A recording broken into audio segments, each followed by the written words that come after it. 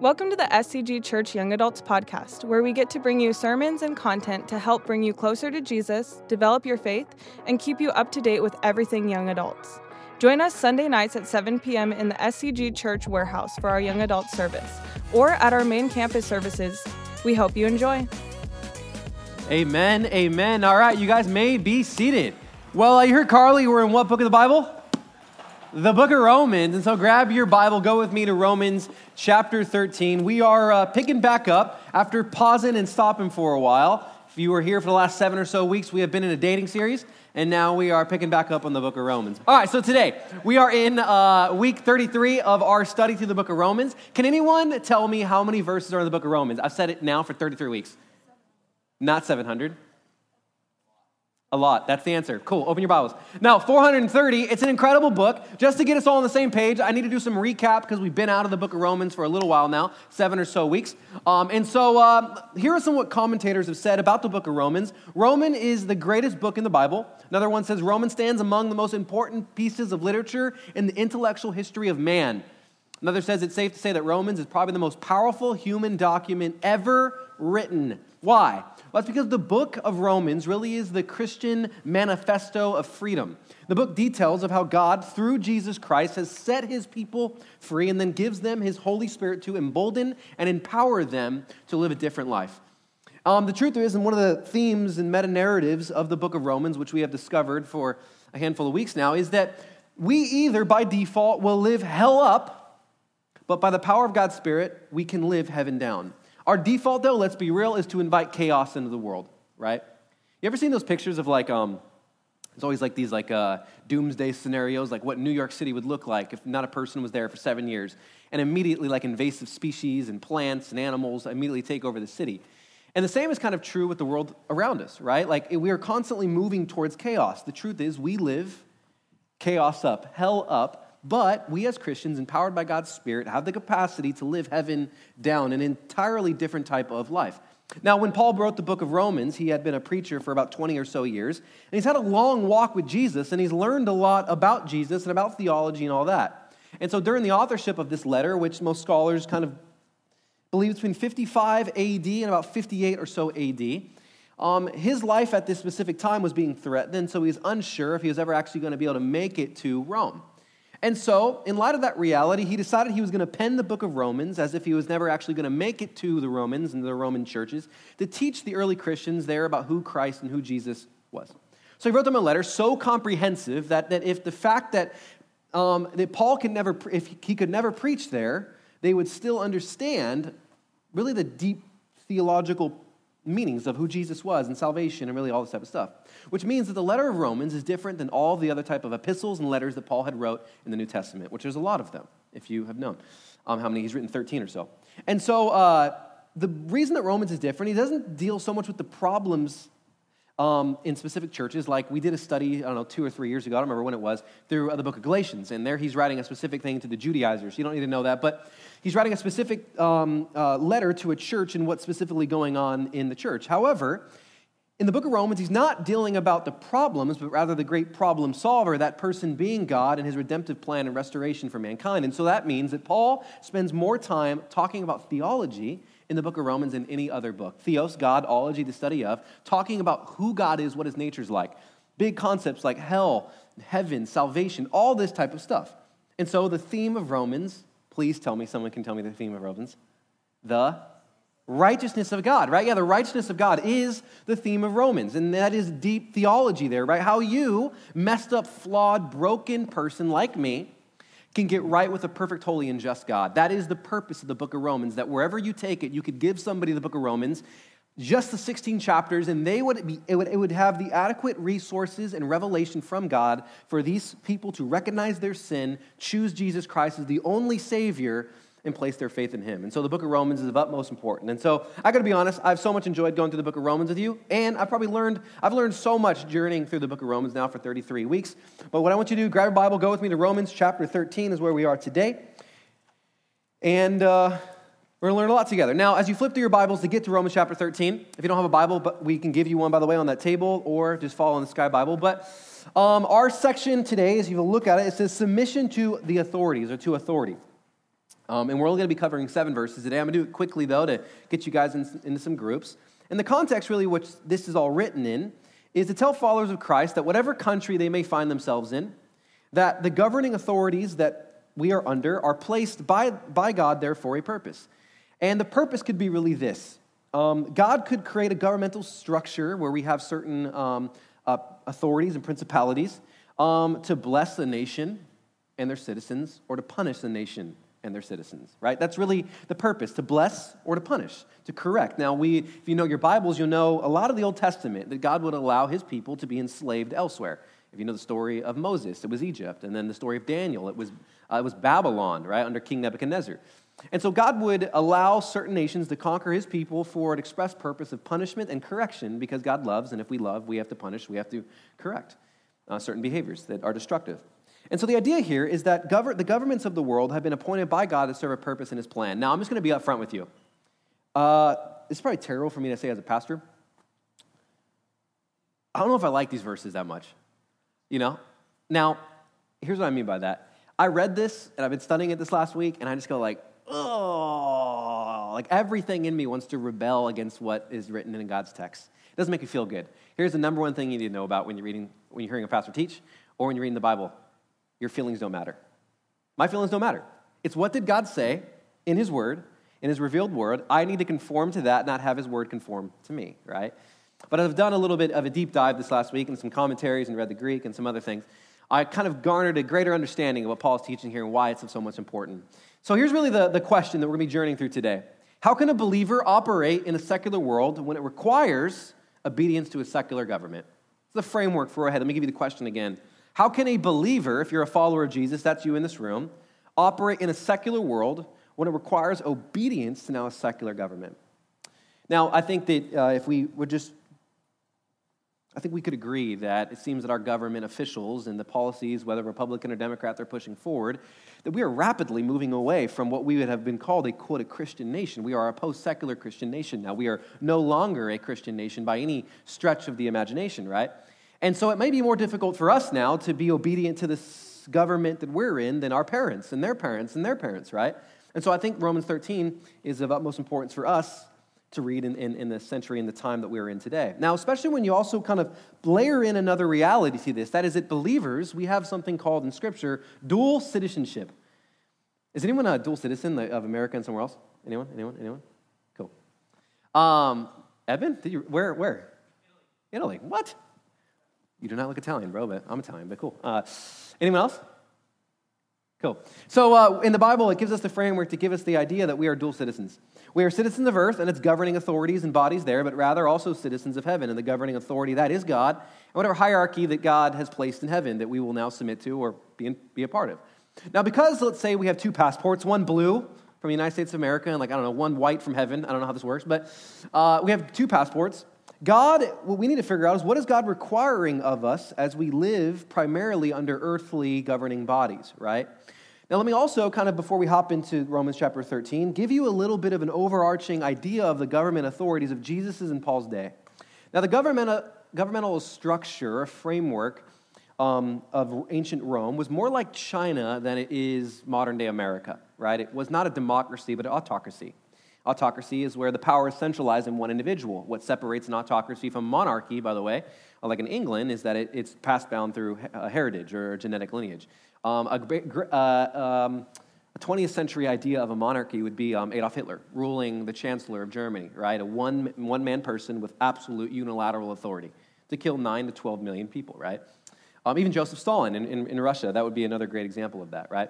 But anyways, ancient Rome, it started as a republic. You probably heard they had a senate and things like that. Much of our modern structure of America today comes from ancient Rome. Now, so our blueprint's pretty similar until later on, and then Caesar gets wild. We'll talk about that in a second. Now, here's another thing that you need to know about the kind of governmental structure of Jesus' and Paul's day. Later into Caesar's reign, he required eventually every citizen to worship him as God, which, by the way, all ungodly kingdoms eventually blend politics and religion. And it normally begins with ethics, which is, you can actually begin to see that happening in our country today. And we talked when we studied through the book of Daniel all about that, right? And if you read the book of Revelation, you'll learn that there is some antichrist, the beast, the harlot, that blend politics and religion, and then that the world will worship this one individual as God, and he will be the leader of the governmental structure of the world, uniting and rebelling against the one true King of heaven, Jesus. But that's a whole other series. So, another thing you need to know about is everyone had to publicly swear to allegiance to Caesar as Lord.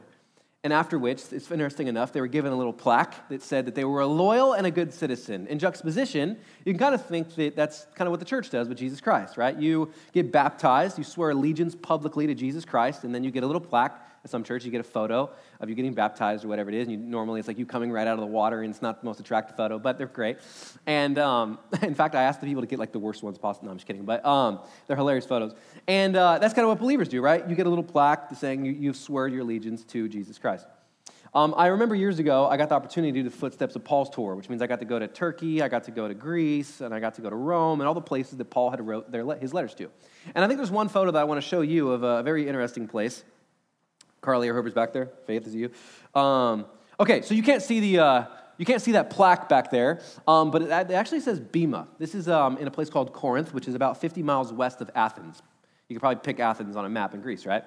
And this is this really interesting thing where our tour guide brought us here, and he brought us to the platform that's up there, and there would be a governing body, maybe a governor or some official that would stand on that platform, and this little thing down here to my left, your right, actually used to be a seat.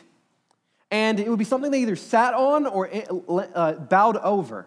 And it was called the Bema seat. If you know the book of Revelation, it's talked about that one day mankind will stand before the judgment seat of God. Bema means judgment. And what was really fascinating and really awestruck and just thinking about what happened in this exact location is people here would have to swear allegiance to Caesar as Lord.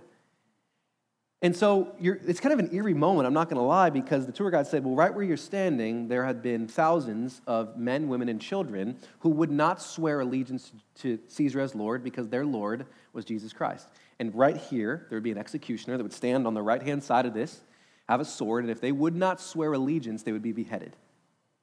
And it's just eerie to stand in this location of these men, women, and children of heroes of faith.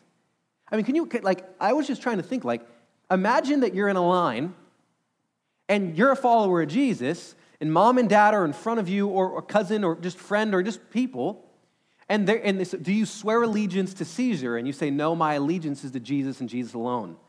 And then they would say, bow, and then they would chop your head off, then drag your body away and then keep going, and then you're next. It's kind of this crazy reality, this judgment, the Bema seat. And so it was in Jesus' and Paul's day, a mandate that Roman citizens would have to swear allegiance to Caesar. And so you can see that the contrast in the as we talk about government and Christians in a moment, this is the society that Paul and Jesus grew up and lived under. Now, a little history you may or may not know is that ancient Israel had been conquered and was ruled by Rome. And to rule Israel, Rome positioned as a governor, it's where we get our word governor today, by the way, but was a Roman official who was placed there to really oversee the affairs of the place that they had conquered. Now, there were some made really famous in the Bible. If you know the story of the crucifixion of Jesus Christ, a man named Pontius Pilate was the governor of Judea at the time. Now, Rome also allowed places they had conquered to maintain an artificial type of government that had its own officials, its own king, as long as it bowed down to the real king, which was Caesar at the time when necessary. In fact, Jesus' birth narrative, if you know anything of Luke chapter 2, teaches us the power that this government and this king had. When Jesus was born, Israel's king was a man named King Herod. He was quoted, King Hell of the Jews was his title. And he made a law that every male child under the age of 2 was to be killed because he was threatened by the baby king, Jesus. And what's wild about this is they did that. They killed and killed and killed and killed without any backlash from Rome whatsoever. Never a note in history that says, what are you doing? Never knock it off. None of that, right? So King Herod, or the king of this province, had kind of a lot of unilateral authority that was given under Caesar, right? Next interesting note about Rome is, other than modern North Korea, it had the highest percentage of slave in any country in the world. About 45% of ancient Rome, their whole population, were slaves. And even a tax rate that rivaled taxes in California, which is unbelievable. They had gas taxes that are even higher. It's crazy. Now, I'm going to kind of click pause for a second. I want to go back just a bit to bring us to where you need to be to go to Romans 13. Romans 12 If you were here or if you weren't, let me give you a quick recap. Romans 12 is all about our relationship to God. Therefore, brothers and sisters, if you have God's mercies, offer your bodies as a living sacrifice. This is holy, acceptable, and pleasing to God. Therefore, do not conform to the pattern of this world. Be transformed by the renewing of your mind so you can test and approve of God's perfect will is. Right? It's our relationship to God, right? Like, what is that supposed to look like, right? What are our responsibilities to God now? Now, Romans 13 takes a change. It's our relationship to the government. And what is your responsibility as a follower of Jesus Christ to the government in which you were born under or now live under? All right? So I need you to keep that in the framework of your mind. Go with me to Romans chapter 13, verse 1. It says this: "Let every person be subject to the governing authorities, for there is no authority except from God, and that those exist have been instituted by God." I'm going to give you 5 things about this first verse. Number 1, the Bible tells us, and this verse gives us language to see, all authority has been given from God, which means that God is the source of all authority. Number 2, there are 4 types of authorities other than God, but all will eventually be held accountable to and will kneel to the authority that is God. Number 1, and you can probably see this pretty easily, government over citizens. 2, churches over believers. 3, parents over kids. And 4, bosses over employees. Right? Those are the 4 authorities that exist in the ether that have been given by God. So here's the question. What authorities are you in? What places of authority are you in your life? Everyone has some place of authority, right? So for me, right, I am a father, I am a husband, I am a pastor as well. Those are the roles of authority that I operate in. But another question, and maybe even more important, and we talked about this in the dating series, what authority are you under? In other words, who gets to tell you no? You need to have people in your life that can tell you no. Remember the whole dating thing I talked about? I said that I knew I was going to be ready to propose to, now my wife obviously, when these 3 individuals in my life gave me their blessing. And if they said no, one of them was my counselor who I was paying, and if I said, hey, I'm really thinking about proposing, and I said I was not going to lead myself by myself, do you think I'm ready for that emotionally, relationally, and spiritually? And if he was going to say no, I was going to have faith and trust that he saw something in me that I did not see. Do you have those types of people in your life? Whose authority are you under? I'll give you mine. So I have counselors and things like that. I have the pastors, the executive team of our church, and then I have the elders. I'm accountable to the elders of our church, right? Number 3, our natural default, you need to understand, is to rebel against authority. So as I read the text, you're going to do exactly what I did. You're going to want to box your pillow or something like that, right? Because you're like, I don't want to kneel to Joe Biden or whoever, right? Like Gavin, whatever it is, right? Like, nah, dude, and everything in me wants to rebel against this authority, right? Especially during the times of COVID, they put your mask on. I'm like, no, I'm kidding, I wasn't like that. But I didn't want to wear a mask as I walked into whatever it was. I didn't want to do any of that type of stuff, right? Number 4, the government is God's servant. God has a purpose and is using it for a purpose, even if the people running the government aren't submitting to God. That's the hardest one for me to understand. Number 5, we are to submit to the government until submitting to the government requires us to stop submitting to God. This is maybe the most important thing I'm going to say tonight. When following the law of our land requires us to break the laws of our God, we appeal and follow the higher moral law which is God's. I'm going to say this one more time. When following the law of our land requires us to break the laws of our God, we appeal and follow the higher law, which is the Word of God. If you have any questions about that, shoot me a text. But when does that? In fact, I think I wrote that on your questions so you guys can talk about. Go with me to verse 2. It says this: "Therefore, whoever resists the authorities resists what God has appointed, and their authority, and those who resist will incur judgment." So really in connection to our last point, the idea is here. We submit to the government authorities because they garner their authority from God. And again, I'm going to say this again, if the government tells us to do something that God forbids or is in violation of our faith, we remain obedient to the supreme authority, that's God. I'll give you something that's happening in the 21st century, and especially in the 20th century. In about the 80s or so, there was something called the One China Kid Policy, right? One China policy has to do with Taiwan, but One China Kid Policy had to do with the fact that they just wanted to have one kid, and they were worried about famine and things like that. And so it was illegal to have more than one kid, and if you had more than one kid, you had to abort it. As a believer, would that be something that you would be able to engage with? And the answer to that question is no. You would not be able to abort your child because there's a government law that mandates the killing of that child because of fear of famine, drought, whatever it may be, right? So that's a case in which believers in China had to make a case. Or can I go with, am I going to follow the law of our land or follow the higher moral law, that what comes from God? And they chose, well, hopefully, a large percentage of them chose this one, right? Verse 3 says this: "For rulers are not a terror to good conduct, but to bad. Would you have no fear of the one who is in authority? Then do what is good, and you will receive his approval. Here's the purpose of the government. Biblically, the framework for government is this: to restrain evil and to reward good. The government, when operating as it should from its God-given design, not all governments have done this, and this is the way that governments ideally should operate. They are to restrain evil and to reward good. And the idea that permeates Scripture really is this, that government is a blessing from God. The order, law and order, all of that, right? And the idea here is that governments are better than anarchy, than just craziness, right? When there's no law and order. You guys remember, like, over COVID, or I think it was during the riots around the country, like somewhere in Washington, they made the state of Chaz. You guys remember that? You know anything about that? And it was like the free land of Chaz, or Chad, or Chaz, I don't remember what it was. And it was like they were declaring and separating the union, like succeeding the union. And it was going to be this, like, it's kind of crazy, right? And the chaos and crime rate and murder rate skyrocketed in these locations, right? And that's because even a government that you may not like is still better than complete anarchy. And that's the point that's being talked about here. But Paul gives us another idea here, and that's that Christians are actually supposed to be probably the very best citizens of a country. Even though that we are loyal to God and God alone, Christians, the idea here is, are supposed to be good citizens, supposed to be honest, right? They're supposed to give no troubles to the state. They're supposed to pay their taxes. We'll find out in a moment. And most importantly, they're to pray for their state and federal, in our case, leaders, right? Which, I'll be honest with you, is not something I do often. Never, in fact, I'll be honest with you, I don't think I've ever once prayed for our president. Ever. I've never prayed for Gavin Newsom. Ever. And I was kind of like, I'm pretty good at complaining about certain policies and like, what are they doing, this, that, and the other thing. But never once have I had a heart to go like, God, would you give them wisdom?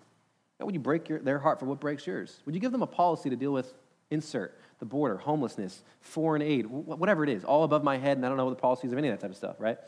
Would you give them a good taxation policy, whatever it is, right?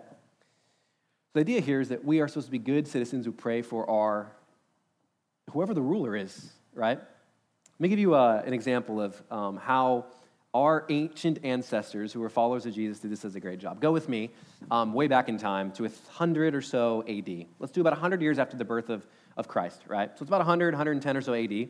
Trajan was the emperor of the Roman Empire at the time, and every different emperor had different rules about emperor worship. Trajan, however, he specifically liked being worshipped, so he implemented a rule that everyone was to worship him like a god.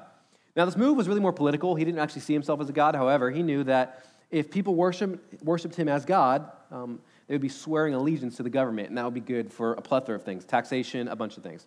So under Trajan, you can imagine persecutions really broke out against Christians because, like we learned, they wouldn't swear allegiance to anyone else, right? So there was a governor whose name was Pliny the Younger, and he was the governor of a province and now is what's known as Turkey. And one day, right, the mailman, he comes by and gives Pliny a letter from the emperor, and to round up all of the Christians because they are evil, they lie, they steal, whatever it is, and they're dangerous now to the empire, right? So here's what's interesting is I found the letters, and I was reading them this last week. There are letters that go back from Trajan and Pliny the Younger talking about Christians. And Pliny has rounded tons of them up, and Pliny has this. He says, we've tortured some of them, put others in jail. What are we supposed to do with these people called, quote, Christians? Now, in these exchanges, and I'm not going to read them all to you, but in these exchanges, you can see why Pliny has a dilemma on how to handle the situation with the Christians, because in his letter, he describes what he's seeing with the Christians, and then he sends it to the emperor. And so Pliny is basically like going like, look, and the short of it is, look, you want me to round up all of these followers of Jesus, and I got to be honest with you, as I've evaluated them, as I've interviewed them, as I've seen them interact with their people, they seem to be the very best, and he says, best citizens in the entire Roman Empire. So why are we arresting them? Quote, they are committed to being good people. See, the Christians were living a life that no one could slander, so far that their reputation preceded them and eventually saved them.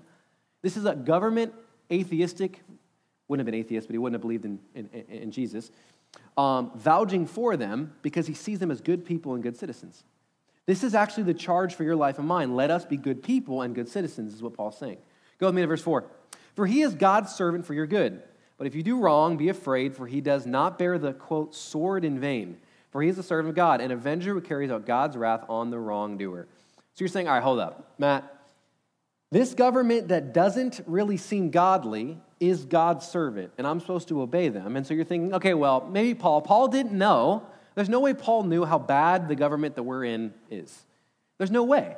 Well, let me tell you a little bit more about the government that Paul was under. When Paul penned the book of Romans, there was a man named Caesar Nero who was currently in charge. This is the same man, by the way, who would eventually order his own beheading. He would literally behead Paul. Now, history teaches us that Nero burned the city of Rome down in 64 AD, July 18th, I believe. And he burned the entire city of Rome down, and history tells us that he watched this from a tower, sipping and singing. Have you guys seen that meme by Leonardo DiCaprio, where he's like, with the champagne, he's like, that's literally the like what I get of like Nero, just watching it singing as the city is burning at night, right? And as the story goes, Nero sent out men to ignite the city, and Nero was specifically motivated to destroy the city so he'd be able to bypass the Senate and rebuild the entire Roman city in his own image, erecting images of him everywhere throughout the city. And so he then blamed the Christians and used the Christians as a scapegoat so he could eventually torture and get rid of them. Now, also a weird fact about Nero was he believed that he was like one of the best, he was like really good at racing horses. And supposedly he sucked, but no one could tell him that because he was crazy and he'd kill everybody. And so he had this whole horse track built where he would race his chariot, and he wanted to do it not just during the day. He really wanted to race his horses at night as well. There's a problem. Well, Thomas Edison, he wasn't around yet, obviously, and so the whole kite and light bulb didn't happen. LED technology didn't exist. So he thought, I got it. Let's round up these Christians. Let's put poles all around the track, and let's impale Christians and tie a rope over it so they can be, and let's dip them in tar alive, and then let's ignite their bodies so that I can race at night, because their bodies and their flames will light up the track so I can race my horses at night. This is the government Paul is talking about submitting to and being subject to. I think it's easy to see that his government sucked. It was way worse than ours is, and if he could submit to his government, what do you think he's asking you and I to do of our government, right? Verse 5 and 6. Therefore, one must be in subjugation, not only to avoid God's wrath, but also for the sake of conscience. Highlight that, we're coming back to that. For because of this, you also grittingly pay taxes. For the authorities are ministers of God attempting this very thing. Now, we don't like this. I don't. But it's also kind of crazy to think about. He's kind of saying the people who work at the IRS are kind of like ministers in God's name. Right? That's kind of that's weird, but it's in the text, right? Verse 7. Pay to all what is owed, taxes to whom taxes are owed, revenue to whom revenue is owed. I want you to look at it. Respect to whom respect is owed, honor to whom honor is owed. Let me just give you two things before I kind of wrap this up and get you guys in groups to talk about it. Number one, government is to be supported through our taxes. And we are willingly to give our taxes, not try to hide our taxes or not pay taxes, whatever it is, right? Governments rightfully have a power granted from God to enable them to perform certain actions, right? Protecting, securing, and providing various common services through the power of collecting taxes, right? Now, you may not like the amount of taxes the government takes from us, but you can't at least object to the idea of taxation itself. Number two, government is to be respected because it's an institution created by God and given to us by God for a purpose. Here's the conscious part of what he's talking about. Go with me to verse 5 again. Therefore, one must be in subjugation, not only to avoid God's wrath, but also for the sake of conscience. I'm sure you heard of the man who wrote to the IRS, said this: a few years ago, I cheated on my income taxes. My conscience has been troubling me ever since, and I haven't been able to sleep. So enclosed, I have a check for $50. If I still can't sleep, I'll send you the rest. I think it's a hilarious story. But on a more serious note, right? What Paul's talking about here is that you and I are to have actually respect for our government. Right? And that governments have the right to do a handful of things. Number one, maintain armies, police forces, and even take life and capital punishment for certain crimes, grievous crimes, right? All with the recognition that, yes, these powers can be abused and have historically been abused. But it's that the reality that the government that we are currently under, for whatever the purpose is, good or bad, God has given and he's ordained certain people to be in leadership, which is crazy to think about, right? Because some of these people that are currently in our government have the most unbiblical and ungodly ideologies and worldviews. And yet God has positioned these individuals to be there for a specific purpose. I have no idea what that purpose is. I don't see things from his vantage point, but that's the reality around it. And so here's how I guess I want to end this. As I was thinking, God, this is not like a, yay, see you guys next week. How do you end this, right? Pay your taxes. Cool, that's a good message. It sounds like I work for the IRS. By the way, I'm not getting a tax break by giving you this sermon. That'd be great, but that's not happening. I guess here's kind of the way I thought about this. If the Bible says, it ends here, it says to respect and honor the government here. And I was just thinking about the fact that we can be here right now talking about Jesus, right? And then we have the freedom of religion and freedom to move around. Years ago, I got the opportunity to go to India. And we were sitting in a house, and there was freedom of religion, but I got lunch with a mentor this last week, and he's on the board of a really large mission organization to India. And they've had 6 million conversions to Christ last year. And he says that all of the churches have had to go underground now. Now, I went 5 years ago, right? And in just 5 years, the freedom of religion has completely evaporated in India. There's places like China, obviously places like North Korea, places like Iran, Saudi Arabia, Iraq, Afghanistan, right, where you can't do what we're doing right now with the same type of freedom.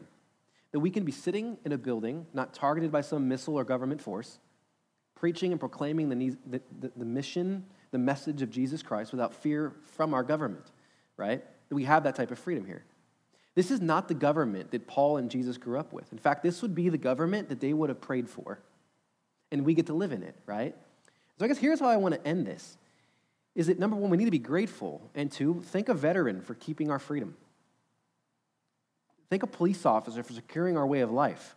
And I know this is crazy and absolutely maybe absurd, but even be thankful that we get to pay taxes to fund the freest country that there's ever existed in human history.